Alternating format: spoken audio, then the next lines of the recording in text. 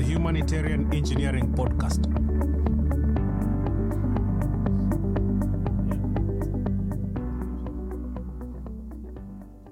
Good morning. I'm Alberto Martinetti, and together with my colleague Nina Yakubaid. Hi, Nina. Hi, everybody. We would like to welcome you to our episode of the Humanitarian Engineering podcast of the University of Twente. Today, we are hosting the Humanitarian Engineering podcast from 3 different countries in East Africa: Uganda, Ethiopia, and Tanzania. We are joined by 5 guests: Dr. Ildephonse Nibikora, the Deputy Dean of the Faculty of Engineering and Technology, Senior Lecturer in the Polymer, Textile and Industrial Engineering Department, and George Kilama, PhD candidate in Sustainable Energy from Busitema University. Dr. Kinde Anlay and Prof. Venkata, Prof. Dr. Kinde and Prof. Venkata are faculty staff members at Jimma University, and Dr. Simon Marandu from the Mechanical and Industrial Engineering Department of Dar es Salaam University in Tanzania. Welcome. They will talk about their work in engineering education and working with communities and its importance. Now, shall we move maybe, Nina, to the personal introduction? Yeah, sure. Well, thank you everybody for joining us here today. We would like to start with a personal introduction. So could you maybe say something about your educational and research background and why you did choose to become an academic and a researcher? Let's start with the guests from Busitema University. Thank you. My name is Dr. Nibikora Ildephonse, Deputy Dean of Faculty of Engineering and Technology. By profession, I am a textile engineer. In the department, we have programs like materials engineering, masters in materials engineering, and PhD in materials engineering. I do research using nanotechnology to come up with new textile materials, and also we use biomass to come up with nanomaterials like nanoparticles. Okay, thank you. And George? Yes, I'm George Kilama, electrical engineer by profession. I lecture in the Department of Process and Chemical Engineering Department of Busitema University. My research area is actually in energy, mostly electrification of rural areas in Uganda. Currently, I run a small micro PV power stations deep in the village, and we are trying to develop a farming community to use the PV power to better their life and to use what we refer to as participatory demand control strategy, where we educate the community to respect the little available power that they have and see how they can have it comfortably. For example, we have, instead of them having multiple, say, processing plants, say, in the area, we tell them to form groups and have only one so that the power is enough. And because they have limited market, the community is limited market, so they don't need to go for mass production because they can't sell to the nearby town. So this we have running a 60 kilowatt PV battery storage system with the customers up to 74 households connected to this system, farmers. And they mainly farm in vanilla and chili, which are meant for export. So they're registered as organic exporters of vanilla and chili. Here at Busitema, my interest in research, I've done one in hydrotiller. I did reverse engineering of hydrotiller for paddy rice farming. I used an engine, but now I'm in the process of converting it to use electrical system with a tram system where the operator just work within the bounded area to till the land using a base PV power station. Okay, thank you. And the guests from Jimma University, could you also give a short introduction? Okay, thank you very much. My name is Kinde Anlay. I joined Jimma University in 2010 as a lecturer Right now, I am associate professor in the Faculty of Electrical and Computer Engineering in the Institute of Technology, Jimma University. My research background is in computer engineering, especially in artificial intelligence and signal processing areas of research. I have been working on projects related to artificial intelligence and signal processing for last, I could say, more than 15 years. And Professor Venkata. Actually, I finished my doctorate in 1990 and I came back to Jimma University in 2001 through a program called UNDP. And since then, I have been working in the Faculty of Mechanical Engineering here. My specialization is basically thermal systems and energy engineering. So currently, I am running one master's program and one PhD program in the area of sustainable energy engineering. And currently, I have close to 35 PhD students I am guiding. Some of them with sandwich programs, for example, Polymi, Milano, some with ITT Cologne, some with University of Rostock, other universities like this. But otherwise, my research interests include broadly sustainable energy engineering. We focus on special area is bioenergy, others being climate change mitigation. But otherwise, we are also working at the intersection of energy, water, and agriculture. Okay, thank you. And finally, Simon from Tanzania, can you also say something about yourself? I am Simon Marandu. I am a lecturer at the University of Dar es Salaam. I'm also a professional mechanical engineer. I'm also doing outreach services, particularly to the underserved communities, by trying to develop some appropriate technologies to serve the communities. My motivation to join academia was actually while doing my industrial attachments. We encounter a lot of problems, which I think had to be impacted to the students doing engineering. I decided to move from the industry to the academia so that we can impact the skills to the engineering students.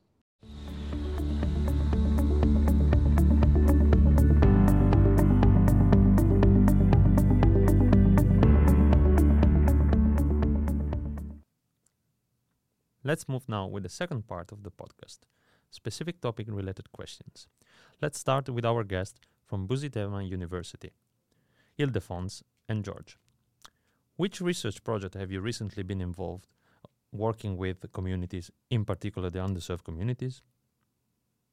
So I work with PBID. PBID is a presidential initiative on the banana industrial development, whereby we want to use a banana fiber because it is natural fiber to also to complement cotton fiber to replace those synthetic fibers. So we have a project on the fabric material for military application because normally the design of military applications, we have to cater for protective property and also comfort. Also, we're trying to use biomass meaning banana peels to produce non-fertilizers. It is possible to extract those elements like potassium, like nitrogen, by using nanoparticles. Then we extract and we make it. From there we can make non-fertilizers. We also extract like starch, lignin, to come up with packaging materials and then go ahead to make a smart packaging materials which can be able to sense the freshness of the food for it. So those are the research we are doing. Thank you. And George. Thank you. I'm also developing a PV power stations which will double as well as carport for the administration block outside at the parking lot. We are going to erect a solar PV that work as a carport shades for the VCs and staffs of the structure. I'm also working on PV systems. We are trying to see if we can have a tram system for farming, because our main problem currently is that rural electrification in Uganda and in sub-Saharan Africa is not taking shape irrespective of the big investment that has been done in it, because we are not having electricity for production. the most usage of electricity that we send to the rural areas are mainly used for lighting, phone charging, TV, and a small thing. But the main economic activity in rural areas is farming. And we don't have electricity incorporated into the farming activity. So we are trying to look at mechanism of having electricity for production, directly farming production or farming activity. So that's an area that I'm also working on. Thank you. Let's move now with the second part. How did the project create positive impact to communities and especially underserved communities in Uganda? Could you mention a few examples that come to your mind? Thank you. The Uganda is among of largest producer of banana after maybe India and Brazil, but is among of the top countries which producing banana. Of course, the banana is used to produce many items, but there is a lot of waste. There is a lot of waste which is need to be utilized. So, by converting the waste to usable products, it means you are increasing income from farmers. So from there, the community will benefit. And George, a similar question to you. Yes, it also remind me my master's thesis was on biomass for electricity production. Similar way, there's a lot of cocoa produced in Uganda, and about 80% of cocoa is actually the pod husk, which is thrown as waste. I've also done trying to increase the cocoa value chain, so that if the beans, say, fail in the market, still the pod husk could be used to do some other thing, and also to try to help in trying to reduce waste from the pod husk. The other one is to the community, electricity for production. So the farmers will have effect on the project. They will have maybe more rate of working because they now have an electrical system or drive incorporated into the existing tools that they use. For example, if they're using oxen for plowing, maybe it takes 4 hours to plow 1 acre. And now if I put an electrical drive, that now help in cutting the soil, so the oxen will be able to move faster, and therefore maybe you'll be able to cover maybe 2 acres in the 4 hours. So that is improved production, which is in line with parish. Uganda has a program referred to as parish development model. So one of the parish development model goal is to increase agriculture production in the community. So government is funding the community and looking forward to institutions and individuals to provide solutions to some of the farming activity. And this kind of research actually fall in line with that government development program, and which they have packaged it and they refer to it as parish development program. Thank you. Now, Ildephonse, what according to you are the main challenge when working with communities developing technological solution for underserved? Yes, one is in the community there is energy, clean water, then infrastructure. The roads are very terrible to reach there. So now, for instance, whatever they produce to reach the market, not only waste, there is also loss because of value chain. So they are in a rural area, their products has little value because of infrastructure, because of energy, because of water. The other challenge I have is low quality of products. There's need for education, or could I say maybe enlightening them the importance of quality. And then the other challenge I have is also language. English is not a very common language, and in some areas the schools are very far away, so people don't go to school very commonly. In this specific small town, we had also very many cases of teenage pregnancies. I tried to investigate in that old trading center. There's no single shop that sells also even just condoms. So we still have a lot of such kind of problem in the community, which I think still stem from poor access and also the knowledge of the existence of the facility. Let's move now with our guest from Jimma University, Kinde and Prof. Venkata. Which project have you been involved related to community-based education, and which one that have generated the most impact? I also have been working in some community-related projects. So, for example, clean burning cook stoves for our student launch of very high capacity, 200 liter and all. So I realized at that time efficiency is not the only thing and efficiency is not everything. There are other ergonomic features that must be integrated. Because the feedback that what we have got is they need to deliver the food for almost 12,000 students at that time. Even our undergraduate class in civil was 3,000. So to be able to deliver breakfast, lunch, dinner, the time is limited. So there were some concrete-based efficient stoves that were installed. But the cooks were more interested in increasing the firepower. Efficiency is not important, how to deliver. Even they were forced to stand on chairs, stir the food. So the design has not been considering the ergonomics and other aspects. So then we modified the design through an initiative through Public Health Institute, CDC of US. So we brought some efficient stoves from California. But we found they are not suitable for this context. So we have to change the design again to accommodate the vessels here. So ultimately we could succeed trying to use the existing vessels. That is one project we have done. The other project that is actually trying to make our smallholder farmers contribute to the climate change mitigation. So most of the time in African context, they are using charcoal stoves. They buy charcoal and use. But how the charcoal is made, 70% of energy is lost through volatiles. So what we thought is we designed a stove that is charcoal making stove. So user can cook the meal, he would sequester the carbon. The sequestered carbon he would put into his soil. That will enhance the soil fertility. So we were interested trying to link energy security, food security, climate change mitigation, making the smallholder farmers eligible for carbon credits. So making smallholder farmers climate change mitigation agents. We wanted to pilot some trials where they see for themselves by applying biochar how much enhanced crop yield they could get. So that the idea can be propagated.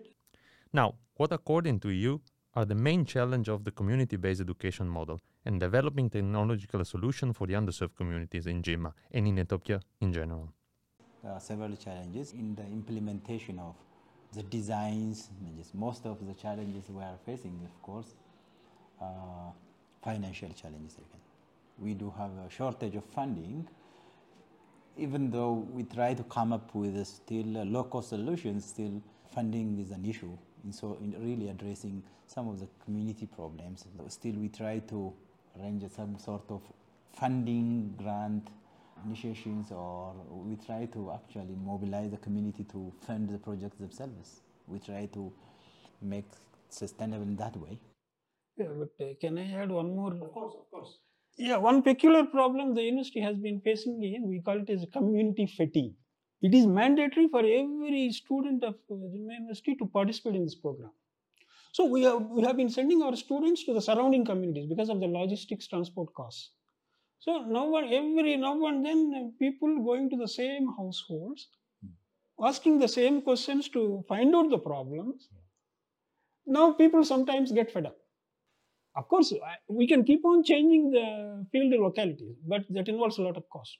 Taking all the students to far away, year after year, changing the communities. So some sort of a community fatigue has developed. So university has identified the problem, trying to address the problem, but the thing is, Ministry of Education doesn't give us extra grant for this. There was a problem, but now we are trying to move away from this. We are trying to encourage volunteerism in this community-based. It is not that university keeps on funding. We need to encourage some sort of a volunteer attitude. Take ownership of your neighborhood communities, trying to develop positive attitudes to serve the society. So the university is trying to encourage now volunteerism. But community fatigue was a problem. Now, moving with our last guest from Salaam University, Simon. Which research project have you recently been involved in focus on working with communities, in particular the underserved communities? A very recent project I've worked on, in particular with the underserved community, was during the COVID-19 era, whereby we were approached by the World Food Program and asked to develop appropriate technology for hand washing, particularly in the refugee camps in the western Tanzania. Now, how did the project create positive impact to communities and especially underserved communities in Tanzania? Could you mention a few examples that come to your mind? The project was really impactful to the society because during that time it was really a challenge. People had to wash hands without touching the taps, and we needed an appropriate technology which would do that. And we developed the automatic hand washing machine, and by so doing, we eliminated the risks of the COVID-19. The main challenge was actually the readiness of this underserved community to use the developed solutions.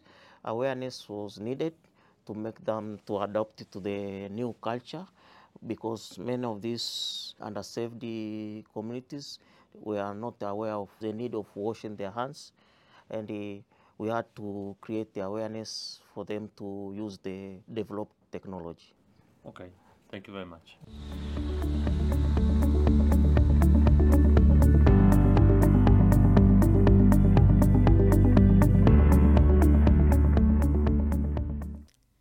Okay, great. Then we move to the last part of our podcast, 4 fast questions.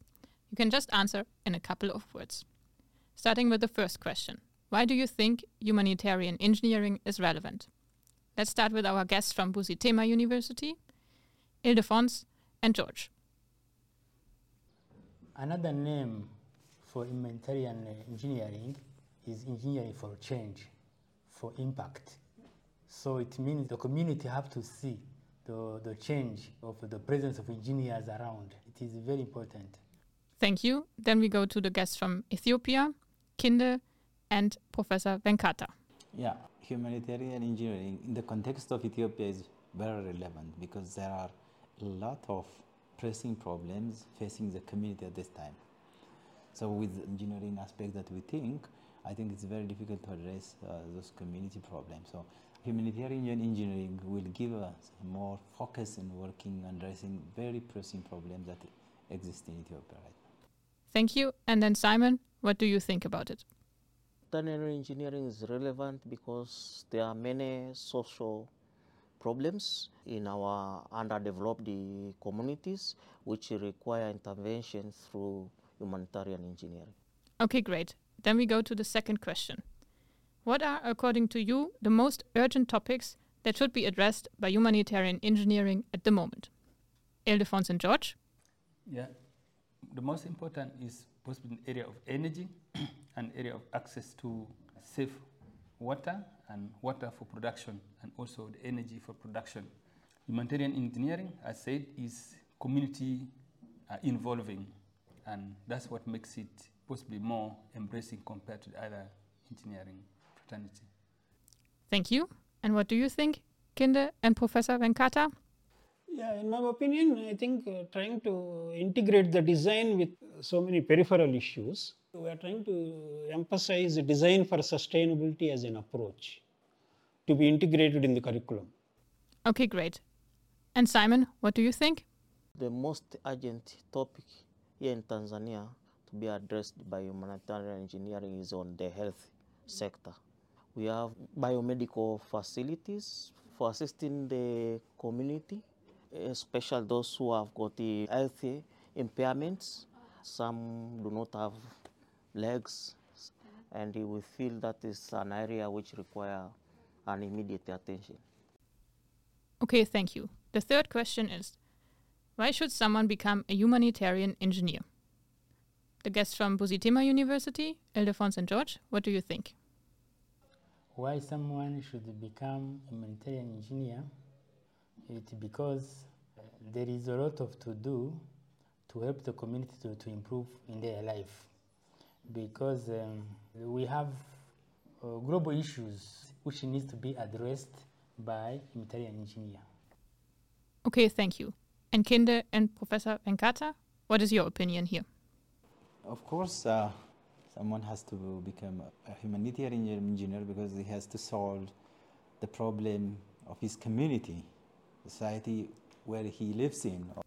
Thank you. And Simon, what do you think?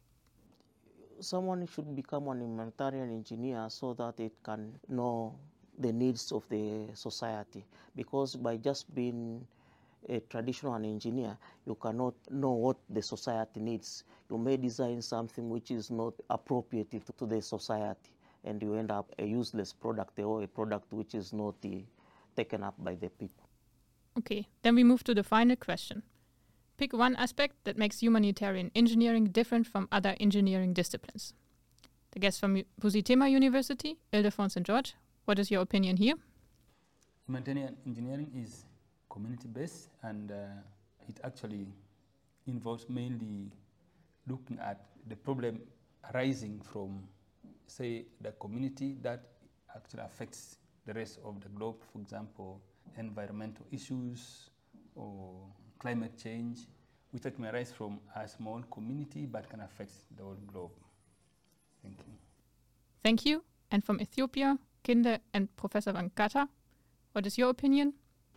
I think it gives a holistic perspective in trying to inculcate a multidisciplinary, transdisciplinary approach.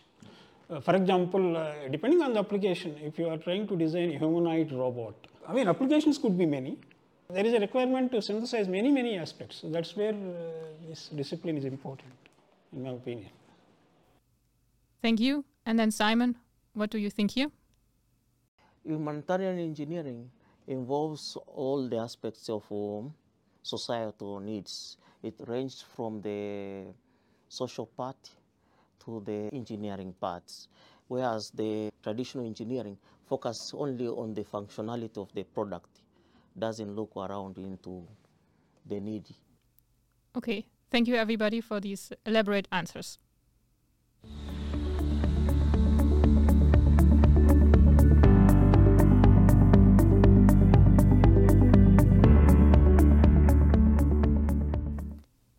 Today, we had a very special episode with our guests from East Africa. We had guests over from Jimma University in Ethiopia, from Busitema University in Uganda, and from Tanzania, Salaam University. We have talked about community-based education and the challenges when working with communities. Well, thank you, Ildephonse, George, Kinde, Professor Venkata, and Simon for joining us and sharing your experience with our audience at home. And of course, thank you for contributing to a better and more equal world for all. This was the Humanitarian Engineering Podcast. See you next time.